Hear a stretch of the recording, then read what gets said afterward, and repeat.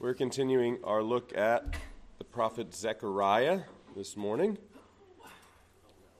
as we look at the 8 night visions that open the book. We're going to read from Zechariah chapter 4 and the 5th night vision.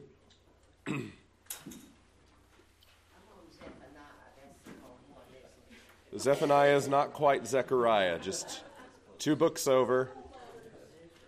And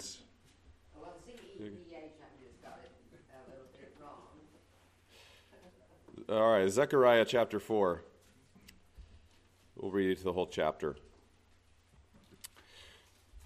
And the angel who talked with me came again and woke me like a man who is awakened out of his sleep.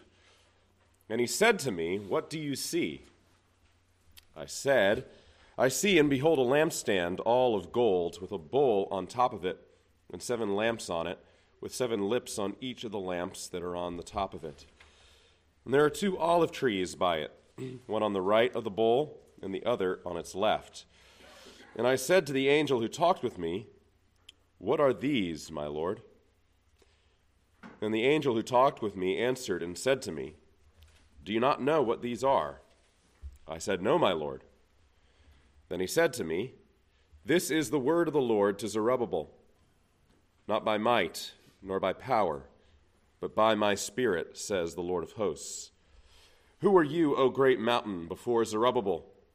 You shall become a plain, and he shall bring forward the top stone amid shouts of grace, grace to it.'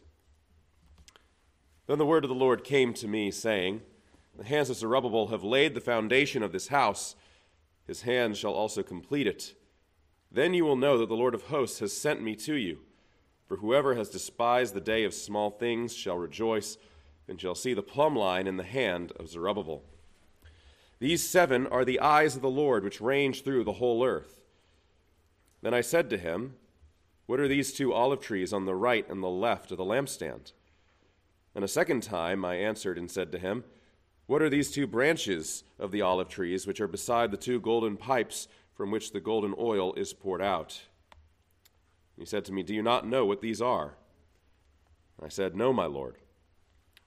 Then he said, 'These are the 2 anointed ones who stand by the Lord of the whole earth.'" So very interesting vision. We're going to get into it and try our best to understand it, as there are some questions about what is the significance of it all, but we get the main point as we will look at it. But let's pray, and we'll begin our look at this vision and the ones that follow. Oh, our Father, we do thank you for your grace and for your love. Thank you that you are our God, and that you have reconciled us to yourself in our Lord Jesus Christ. We pray, O Lord, that you would illumine our hearts and our minds as we come to study your word this morning. Give us your wisdom to know the truth, that the truth may enable us to walk according to your will and to honor you in all the ways in which you call us to do so. We pray these things in Christ's name. Amen. So a reminder that we are going through the 8 night visions that began. These are apocalyptic visions, visions that are very symbolic in nature. They are not representing actual physical events that are happening in the world at large, but they are symbolic, representing spiritual realities. So they are true, but they're not meant to represent an actual physical event in history. Insofar as what they're portraying and picturing. And these visions have angelic interpreters to help us understand the visions and give meaning to the symbolism that is found in them. So we've looked at the first 4, focusing on the Lord as the King who is looking at the whole world and is bringing about a restoration of his people, but also judgment on those who have afflicted them. And then we looked also the 4th vision and spent a lot of time on that last week, with this wonderful picture of justification where we see Joshua clothed in these filthy garments that are then taken away from him. He is declared, these new garments are put upon him, and he is declared righteous even though he had been filthy, and this was the justification of Joshua, but also of the people at large, God showing the work that he would do for them in that day, and ultimately the work that he is going to do through Christ for all who call upon his name. And this then brings us to the fifth vision, which is where we began here in chapter 4 this morning. And like the previous vision, this one takes place in a temple context. So the vision in chapter 3 is Joshua standing in the temple, ministering as high priest before the Lord. This is also taking place in the temple. But whereas the previous vision focused on the high priest as one of the leaders of God's people, this vision focuses on Zerubbabel. If you remember, Zerubbabel is the governor. He is the one who led the people of Judah back to the land. He is a descendant of David, who is now the chief government official over the people, though he is not serving as king. And so the vision, as we have seen, pictures preeminently a lampstand with 7 branches, and this is similar to the one that is found, or actually the many, I believe there are actually 7 that are found in the temple. In the tabernacle, there was only one lampstand, but the temple sort of built things out and made them more spectacular. And so there were 7 lampstands in the temple. And these lampstands, if you've seen, likely you've seen a picture of a menorah. And that's exactly what the lampstand in the temple was. It was like exactly what it's meant to be, what we're meant to think of when we think of the lampstand in the context of the temple or tabernacle. And the reason why we're familiar with this is the holiday of Hanukkah is about something that happened during the time of the intertestamental period when the Maccabeans, who were revolting against the Greeks, particularly Antiochus Epiphanes, who had introduced much idolatry and was seeking to really stamp out the true religion of God in that time. One of the things that they were trying to do, they were trying to keep the lampstand burning in the temple, and they ran out of oil before the lampstand. And miraculously, the lampstand kept burning for, I forget how long it was, but they didn't have any oil to keep feeding it, but it just kept burning and burning and burning, and that's what ultimately Hanukkah commemorates, as they saw that as a sign of God's favor, and it did lead to them gaining victory over the Antiochus Epiphanes and the Greeks. Nonetheless, this lampstand is a little bit different. It is meant to evoke the pictures of what we find in the temple, but it's a little bit different. There's this great bowl that's at the top of this lampstand that makes it different from the one that we find in the temple. Why that difference is there, I can't say, but nonetheless, there is a difference for us to observe, even though it's meant for us to evoke the vision of the lampstands that we find in the temple. So we see this lampstand with 7 branches similar to the temple, but also 2 olive trees that are feeding oil into it so that it can continually burn. So the kind of oil that was often used for the burning of lamps, olive oil, these trees are giving it the fuel that the lamp needs to burn in the vision. And so, in interpreting the vision, we do have some explanation as to what these things signify. The 7 lamps are identified as the 7 eyes of God that go throughout the earth, and the olive tree as 2 anointed ones is what the ESV and many translations say, but literally sons of oil who stand before God. So that's what they signify, and now we have to unpack exactly what that means. So first of all, concerning the idea of the eyes of God that are going throughout the world. Well, God's eyes going throughout the world are given to strengthen those who serve God in truth. This is something, we see this imagery and language used in the book of 2 Chronicles. 2 Chronicles chapter 16 and verse 9. I guess let's give a little bit of context before we get there. This is actually said in relationship to Asa, who had been a king who had relied on the Lord, but who turned from the Lord in his last days. And so, beginning in verse 7, at that time, Hanani, the seer, came to Asa, king of Judah, and said to him, because you relied on the king of Syria and did not rely on the Lord your God, the army of the king of Syria has escaped you. Were not the Ethiopians and the Libyans a huge army with very many chariots and horsemen? Yet because you relied on the Lord, he gave them into your hand. For the eyes of the Lord run to and fro throughout the whole earth to give strong support to those whose heart is blameless toward him. And so there's the purpose of the eyes of the Lord going to and fro throughout the Lord. Strong support to those who are blameless toward him. And then Asa is upbraided for not actually trusting the Lord, even though he was near at hand to deliver him. And so this is indeed what we would see to be the purpose here. Also, as we had a question at the end of last time, because there was mentioning in chapter 3 a stone that is given to Joshua with 7 eyes that are on it as well. The eyes of, I don't know if it says the eyes of the Lord. Yeah, it just says 7 eyes engraved upon it. And I would argue it's the same picture in both cases. The 7 eyes are the 7 eyes of the Lord.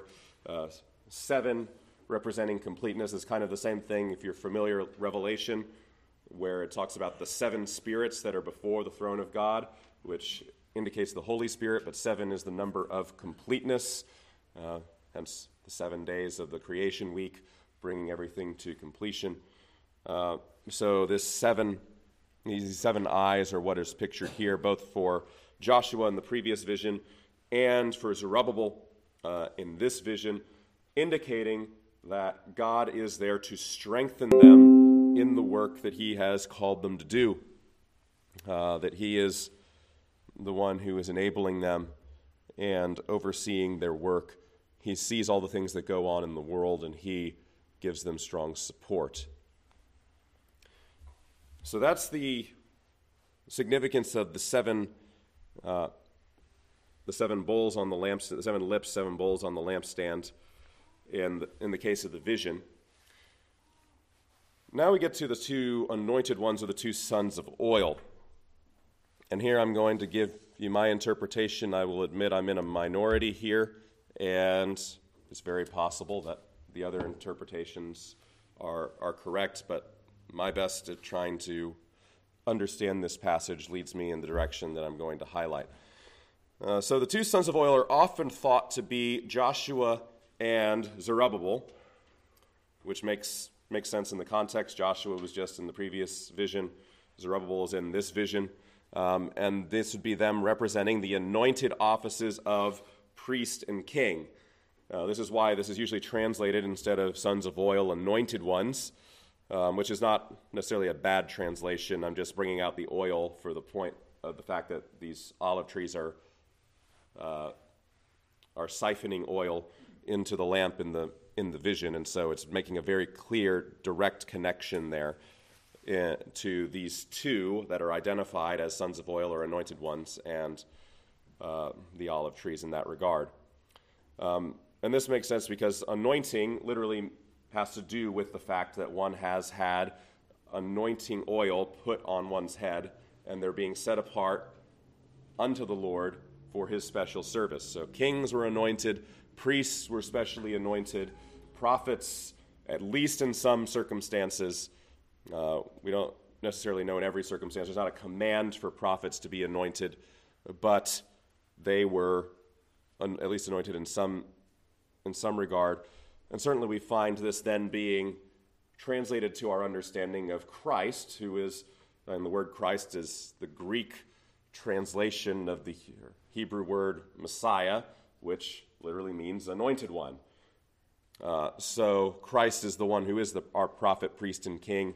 He is the one who has the true anointing of God to carry out God's purposes in the world.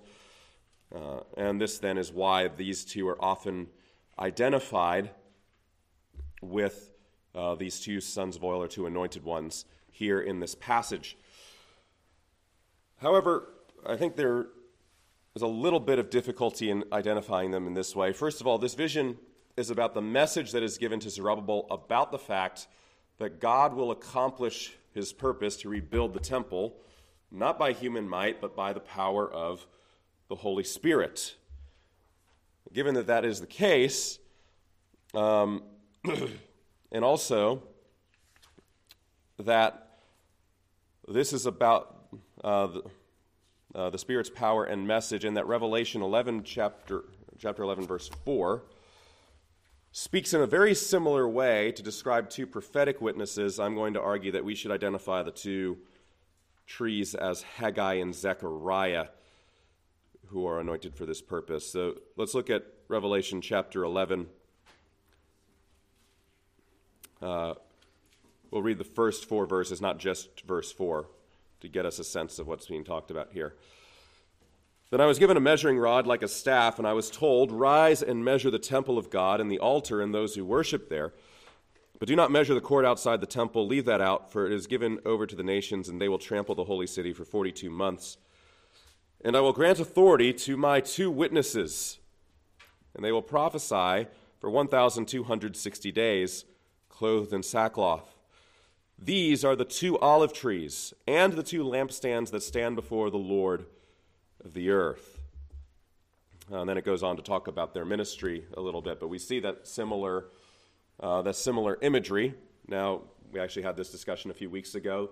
Just because Revelation is using similar imagery doesn't mean it has to control the way that we read Zechariah, but I do think it is informing us of the way that we should look at this. The 2 witnesses are ministers of the word in Revelation. They are proclaiming the word of God to an unbelieving people, calling them to faith and repentance, and they're not able to be withstood. So given that context, but also the context here that the message is about Zerubbabel being strengthened, it doesn't make sense then for him to be one of the trees that is siphoning oil, being essentially the fuel into the 7 eyes that are supposed to be strengthening him for the work that he's supposed to do. So I'm hoping you're following the rationale of why I'm saying this. I don't think this works. It also is difficult to work out in that Zerubbabel technically is not an anointed one. He is not king.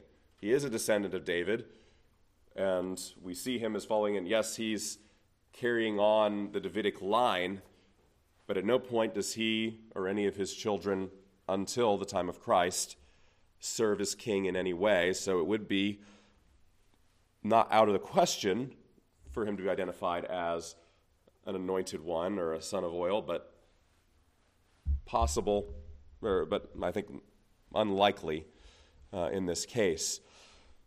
So if the whole point of the vision is that God is the one who is empowering Zerubbabel, not by might, not by strength, but by my Spirit, says the Lord to Zerubbabel, then it makes sense what's going on. How is it that Zerubbabel is being empowered? How is it that the people are being encouraged to carry out the purpose of rebuilding the temple, which is, again, what's in view here. We see this discussion in this vision of the fact that Zerubbabel has laid the foundation of the house, the temple. He's going to complete it.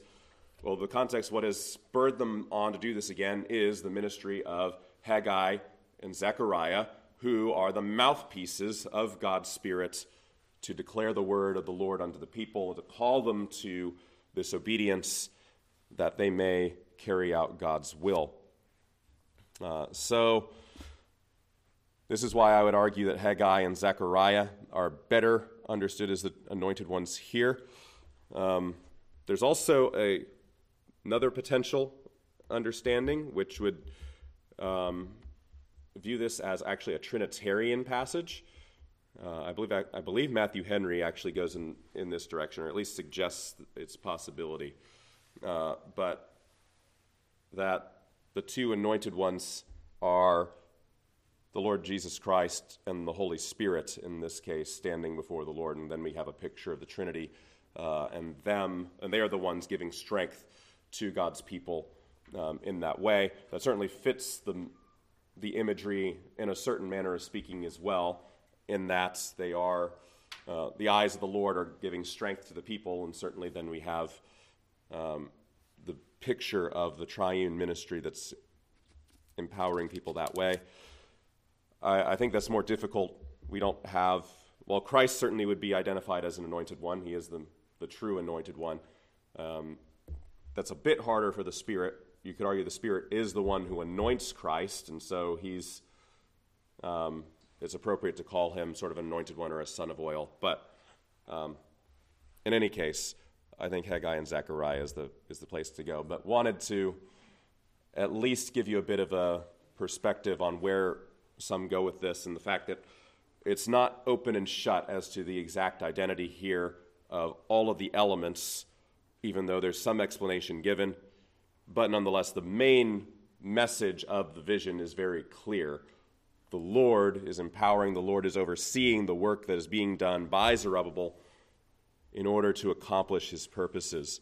God saw the plight of his people, and he sent his prophets to declare his message of grace, to strengthen their hands to do what he commanded.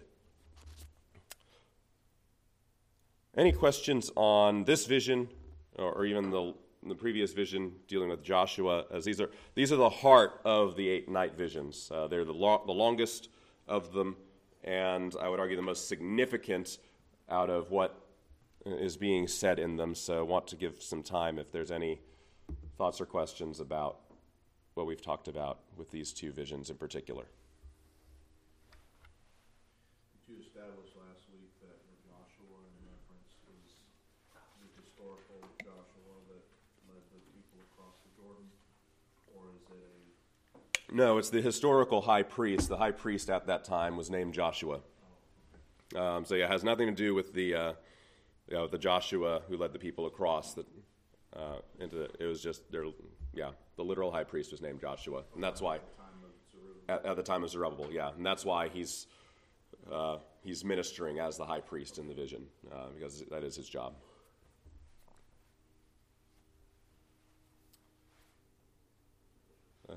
Got an itchy trigger finger. Are you going to pull it? Lucky. We can go down this rabbit hole. But so a couple of Sundays ago. Yeah, we don't have a choice now. No. He reacted, now I have to respond. So a couple of weeks ago, right, when Chris brought up the trees, the myrtles, and we were talking about imagery in Revelation versus imagery here in Zechariah, could you expand a little bit more of are there some good safety guidelines we can put in of when we can make connections and when we cannot?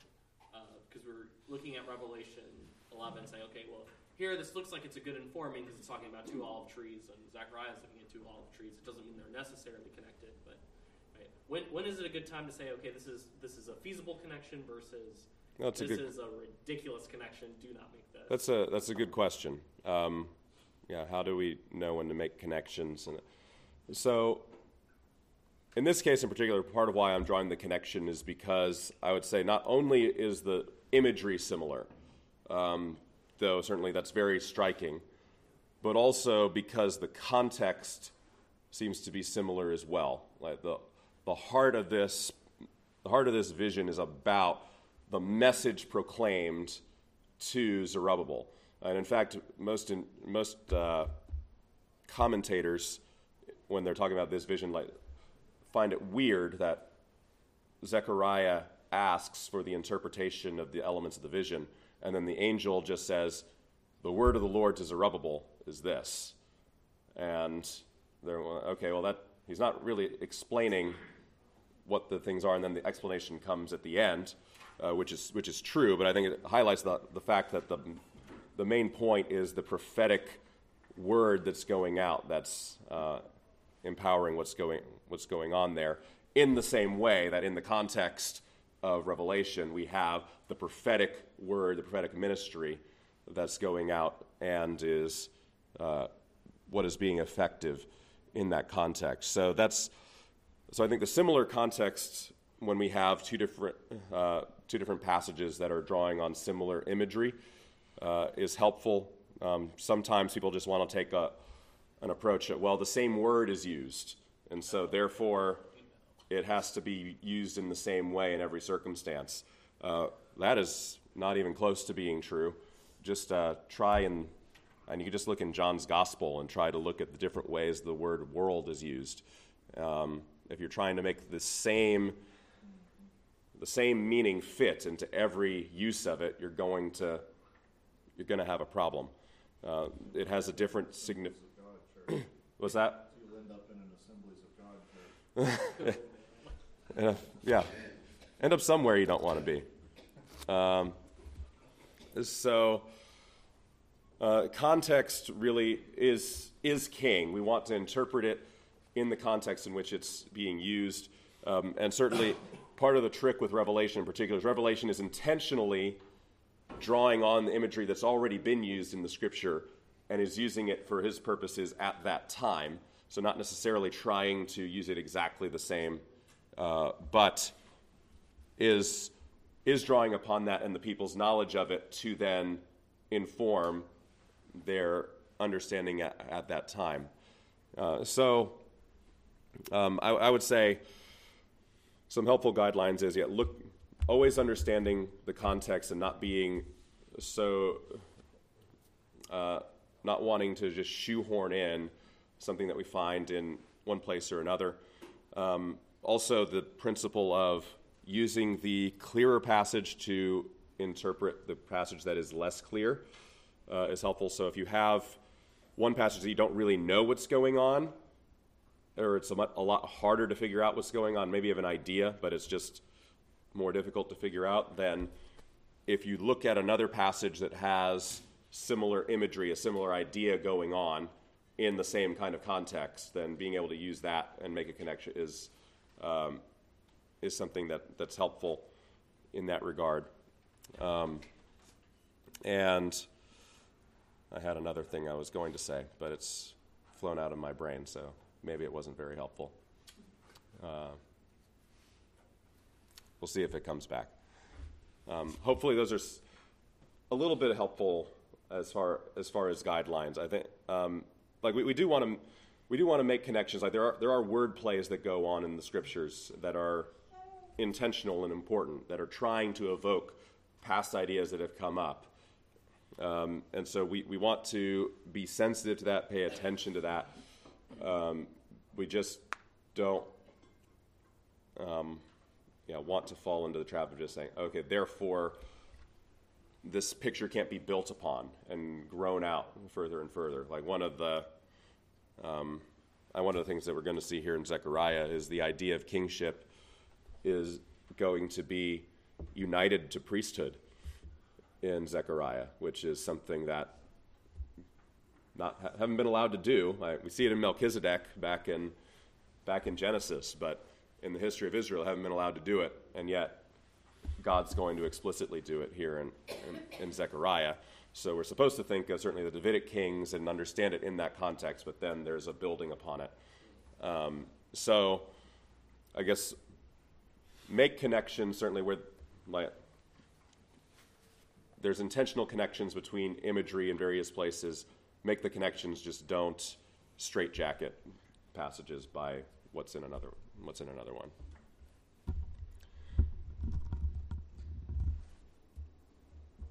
Anything else? All right, well, let's go on to the sixth vision, which we find in the first part of chapter 5. The last visions 6 through 8, detail how God will deal with remaining sin in the land. primarily. The last vision, not necessarily, but close enough. The vision of the flying scroll was a warning to those who are committing iniquity in the land. So that's what we find, a vision of a flying scroll here in the beginning of chapter 5, where we read, "Again I lifted my eyes and saw, and behold, a flying scroll. And he said to me, 'What do you see?' I answered, 'I see a flying scroll. Its length is 20 cubits, and its width 10 cubits. Just for frame of reference, a cubit is a foot and a half. This is a very large scroll that he's seeing. This is not something that's small that he's just seeing. This is kind of like an airplane banner, but likely flying lower, so it looks a lot bigger in the sky when it's going through the air.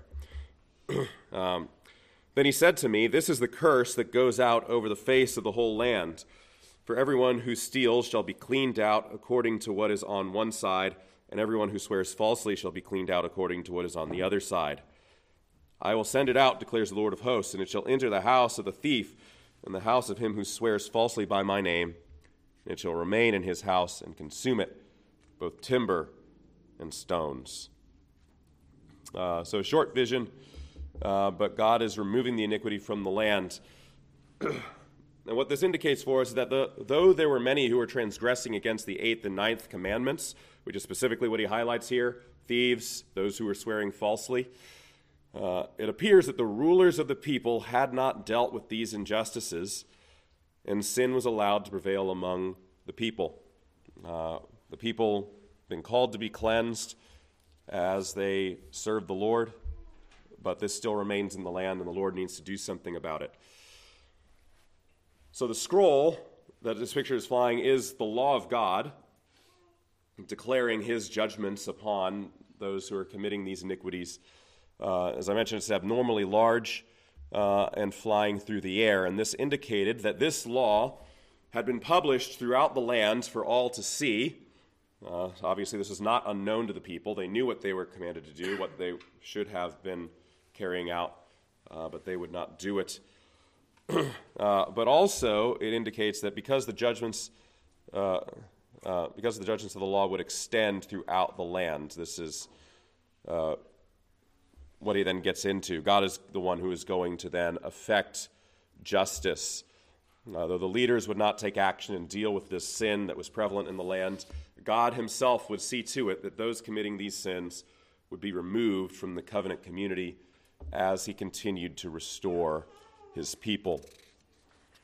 And this is pictured then further. The 7th vision is very much in keeping with what we find there in the 6th.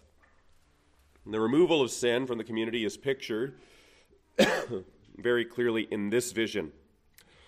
Let's read the rest of chapter 5 now.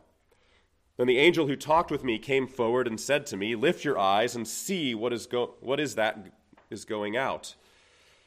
And I said, 'What is it?' He said, 'This is the basket that is going out.' And he said, 'This is their iniquity in all the land.' And behold, the leaden cover was lifted, and there was a woman sitting in the basket. And he said, 'This is wickedness.' And he thrust her back into the basket and thrust down the leaden weight on its opening.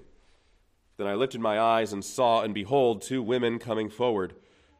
The wind was in their wings. They had wings like the wing of a stork. And they lifted up the basket between earth and heaven. Then I said to the angel who talked with me, 'Where are they taking the basket?' And he said to me, 'To the land of Shinar, to build a house for it. And when this is prepared, they will set the basket down there on its base.'" So we see this picture. Wickedness is pictured as being a woman in a basket. If you're looking for the significance of why this woman is wickedness, likely it's simply because wickedness is a feminine word in Hebrew. And so if you're going to personalize it, it's going to be personalized as a woman in that regard. Other than that, I don't have any insight as to why specifically it would be a woman, unless you're to go to something like the proverbial adulterous woman in Proverbs that Solomon is warning his son about throughout Proverbs. There could be a potential allusion there, but there's not really anything in the context that would necessarily draw us to look at that. In any case, the point is clear enough that though wickedness was present among the people, God would shut it out and would take it away. He's putting a leaden cover on the top of it so that really the idea is too heavy to be removed.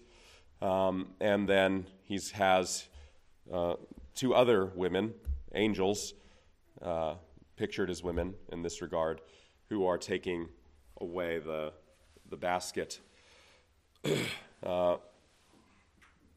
In particular, where they're taking the basket away is into, since it says the land of Shinar, which is Babylon. And a shrine is built for her there. Now, this language is interesting, and what this actually then alludes to for us is that this is related to the Tower of Babel. This is where we find the name Shinar most famously referenced, Genesis 11, verse 2, where they're building the Tower of Babel, and Babel and Babylon in Hebrew are the same word. The empire of Babylon was building itself cognitively, consciously out of the heritage of Babel, and so they have the same name. Even if not, there's questions as to whether or not they were in the same location, but at the very least they are inheriting the name from them intentionally. In any case, this is related to the Tower of Babel, and particularly then as we see a shrine is being built for this wickedness, which also evokes for us the idea of the Tower of Babel. For the tower was meant, if we remember it, to be the greatest monument to men in their rebellion against God, and would have served as a pagan temple. We tend to think of towers sort of like the Empire State Building or something like that, just a tower that's there for no particular reason. That's not how these kinds of things functioned in ancient civilizations.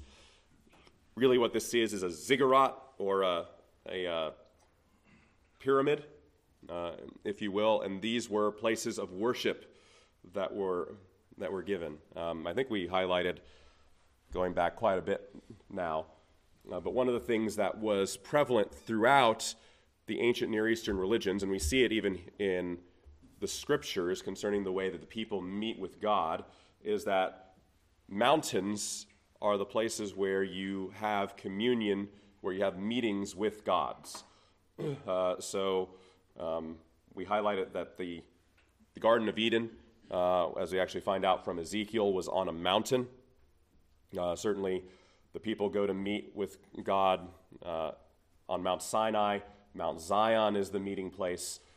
And part of what these ancient civilizations would do is they would build these pyramids. Part of the reason we see pyramids in all these different civilizations is because this idea continues, and they're building a man-made mountain to go and to worship and to meet with their gods. The Tower of Babel was meant to be that as a monument to themselves, to make their name great, as it talks about in Genesis 11.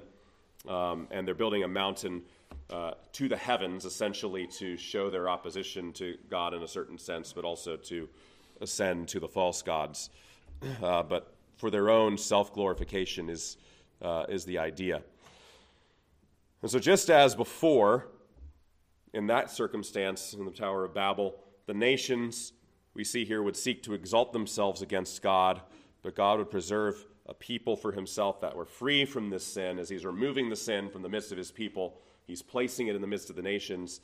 They are going to continue their purpose of seeking to exalt themselves against the Lord, giving themselves over to wickedness. But the Lord is cleansing his people that they may serve and honor him. So that's the seventh vision. And do we have time to do the eighth? We'll make a go at it. All right. The eighth vision This vision has an obvious similarity to the first in that it too pictures colored horses that are sent throughout the earth. If you remember, in the first vision we have the angel of the Lord who is sitting on a red horse, and there are many other horses that are being sent to and fro throughout the earth to bring a report of what's going on.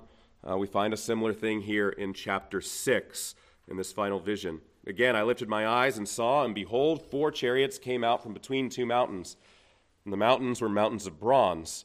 The first chariot had red horses, the second black horses, the third white horses, and the fourth chariot dappled horses, all of them strong. Then I answered and said to the angel who talked with me, "What are these, my Lord?" And the angel answered and said to me, "These are going out to the 4 winds of heaven, after presenting themselves before the Lord of all the earth. The chariot with the black horses goes toward the north country, the white ones go after them, and the dappled ones go toward the south country." When the strong horses came out, they were impatient to go and patrol the earth. And he said, "Go, patrol the earth." So they patrolled the earth. Then he cried to me, "Behold, those who go toward the north country have set my spirit at rest in the north country." So we see the similarities as we look at the vision, but there are also differences. In this case, the angel of the Lord is not pictured explicitly. Likely he is the Lord of these chariots, but we don't see him identified in the vision. Also, the horses are not just there by themselves. They are strapped to chariots, and the setting is not among myrtle trees, but is set between 2 mountains of bronze. So these chariots and their horses are not pictured as messengers, in this case, going throughout the earth, but as vehicles of war going forth to conquer for the Lord. This is the significance of chariots. And chariots could be used for other purposes, but by and large, they were instruments of war. They represent military might, and that's the idea here. They are going forth to conquer for the Lord. And the 4 chariots in this vision represent God's power going throughout the world with a particular focus, once again, on the north, representing Babylon. And the chariots sent to the north set God's spirit at rest there. And this is in contrast with the first vision in which the nations were at rest. Now God's Spirit is the one that is at rest because he is taking vengeance on his enemies. God's Spirit is at rest as he exercises his authority over them and brings peace to his people in exile as he gathers them from the 4 winds of heaven. Even referring back to a previous vision where he talks about gathering the people from the 4 winds of heaven. He's now sending these chariots to the 4 winds to gather his people, to bring them back to himself, but also to execute his will throughout the nation. And so this is meant to be a vision of comfort to the people. God is bringing rest for himself and his people, and the nations will not continue to be, the nations that have oppressed them will not continue to be at rest in their sin. So far, the 8 night visions. So that brings us to the end of our time and the end of our notes here. So, good timing. We'll pray and we'll go to service. Our Father, we do thank you that you are the God who reveals yourself to us, even in ways that seem strange and difficult for us to understand in many cases. Yet you give us clear signs and pictures of your grace. You testify to us of your favor and your love, and you call us to a greater trust and obedience to you. And we pray that we would walk in faithfulness to that. We pray that we would indeed be strengthened as we come this morning to hear from your word. We pray that you would instruct us in your truth, that you would guide us in your way. We pray that you would give us the eyes to see Jesus Christ as we are summoned to meet with you. We pray that as we hear his word, as we come to his table, we by true faith would have communion with you and would know the power and peace of your grace, and that we would find rest in you from all of our troubles. We pray these things in Christ's name.